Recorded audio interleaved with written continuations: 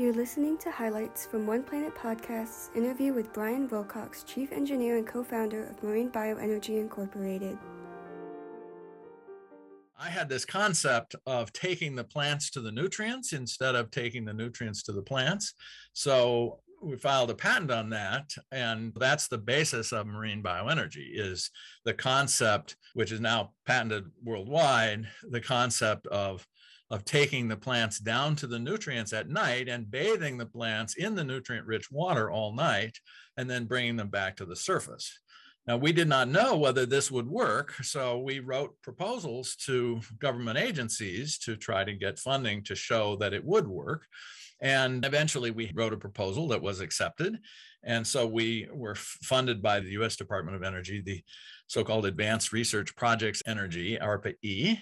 And we did, in fact, show that it does work. So we had a group of test plants, about 30 plants, that we depth cycled daily for 100 days. And those plants grew much faster plants in the adjacent native kelp beds here off the coast of California. So we are very thrilled that it did, in fact, work. I was pretty confident that it would work because it's long been known that organisms tend to grab nutrients wherever they can and whenever they can and stockpile them for lean times ahead.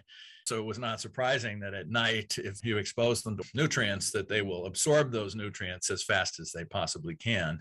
And then they use them the next day when the sunlight to do photosynthesis. So we did show that this concept is viable, and that now leads to the next step, which is to build a prototype farm. So we're now negotiating our next round of funding with ARPA-E, and that will start in the second quarter of 2022. And we expect to build and test the first ocean-going farm. The farm that we plan to build has a drone submarine, and the drone submarine will tow the farm. We expect to build individual farms that are about 8 hectares, and then we would build ultimately a very large number, hundreds and thousands. And lignin and cellulose are very hard to break down. There's been an effort now decades long to try to process so-called lignocellulosic biomass, woody biomass. And it's very difficult to convert woody biomass into useful energy products. And that's because the wood and the lignin are very tightly bound molecules that do not want to untangle themselves. They're great for what they do, which is they provide mechanical support to terrestrial plants to get them higher than the adjacent terrestrial plants. So in the forest, of course, you have this tendency to want to reach the canopy and to be the highest one in the canopy to get the sun.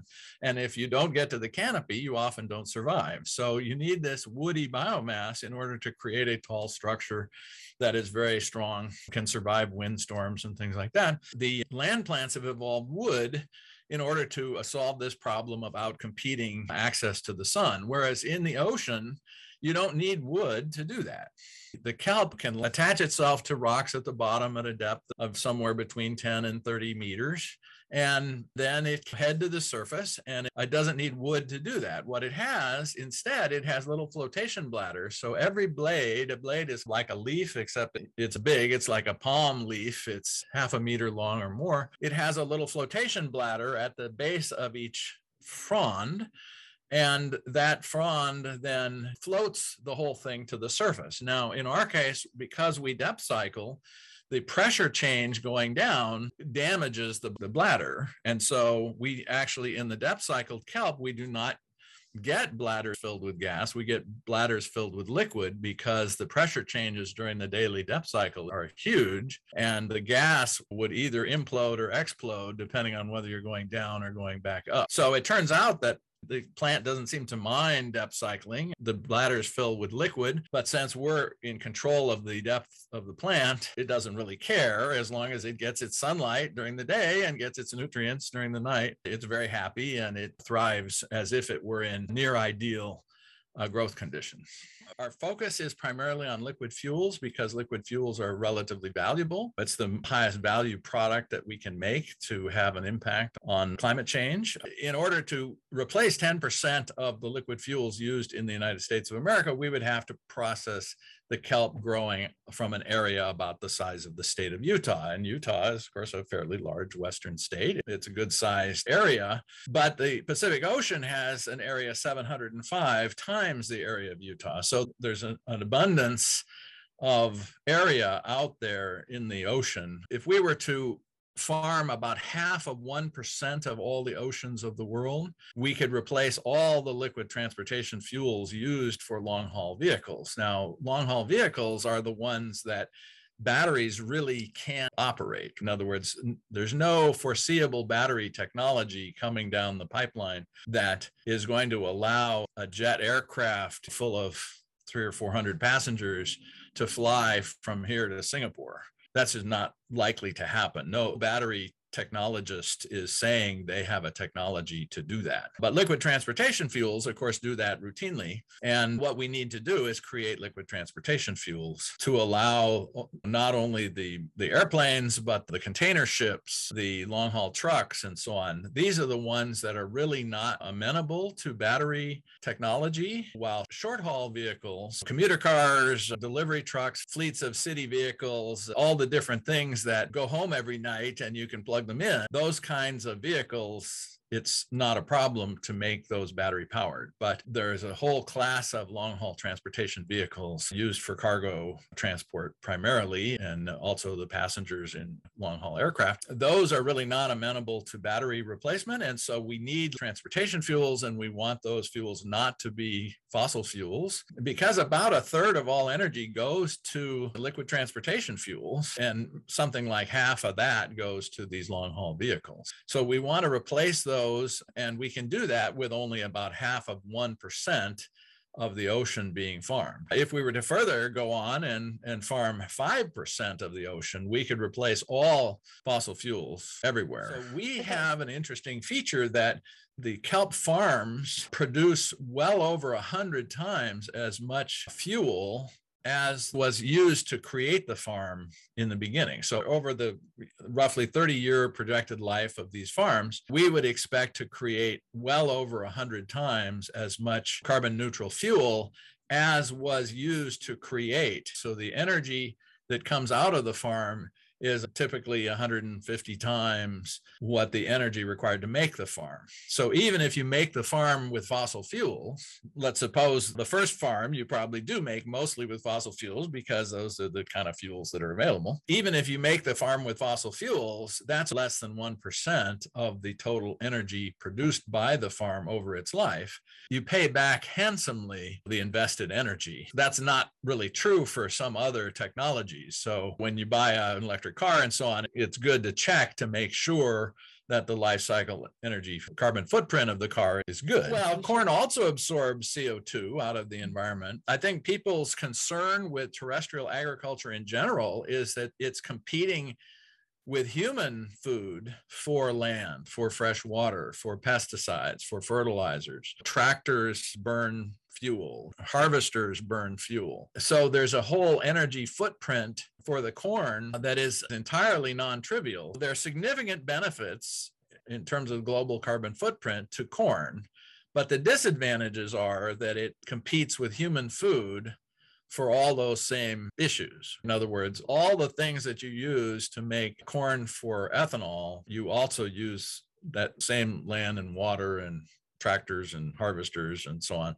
for human food. And as the human population continues to rise, although it's not rising as fast as it once was, but it's still rising and probably will go over 10 billion people in the not distant future. So we do need to have enough food for all those people. And it makes sense to use terrestrial agriculture to grow that food and to grow energy offshore. One big advantage of offshore is that there's this huge available area which is basically unspoken for. And because we use drone submarines to tow our farms through the ocean, we can descend below the surface anytime we want. So if a ship is on a collision course, we can detect that and dive the farm below the ship so the ship just goes over the top. Similarly, we can avoid storms. If we have a forecast for a very severe storm coming by, we can just dive the farm for a few days and ride out the storm underwater. So we don't need to design the farm to take the worst conditions of the surface, which are extreme. Well, one nice thing about fuel from kelp is that you can store it for a rainy day. Once you turn kelp, say, into ethanol, you can just store that ethanol. It's a liquid fuel. You can store it. You can convert it to jet, diesel, gasoline, other fuels, but it stores compactly and energetically in a small volume. And so you can hold it for a rainy day. Now, wind farms and solar panels don't do that. In other words, the power you get from wind turbines and solar panels, you either use it or lose it. If you don't use it at the time it's generated, then it's wasted. People are working very hard on batteries, and I applaud their progress. I love the lithium batteries that are in my laptop and my cell phone. The older people will remember the cell phones that used to be this big, right? And that was mostly because of the battery technology has advanced so much in the last 30 years. However, there are strong theoretical reasons to believe that the batteries are not going to be capable, for example, of keeping the grid going during extended periods of low sun and low wind. For example, in the spring of this year, 2021, Europe experienced very low wind. It was a once in a decade or several decade event, and then it just continued all through the summer. So Europe had to burn a tremendous amount of natural gas to keep the grid going, much more than they expected, because the wind did not blow. Most of 2021, the output of the wind farms in Europe were greatly reduced from what was expected and what they had done last year, for example. Now, if you had kelp fuel, you could just run the existing old spinning turbines and generate electricity without carbon, without putting fossil carbon into the atmosphere. We are big fans of, first and foremost, replacing the fuels used for long-haul transportation vehicles, which is otherwise a market that is not amenable to eliminating fossil carbon. But the second most important use of fuel from kelp is probably keeping the spinning generators running during times of low wind and low sun. Why do you go to work? You go to work to support your family, certainly, but also to make the world a better place and to have fun. And all the motivations kind of fall into one of those three categories.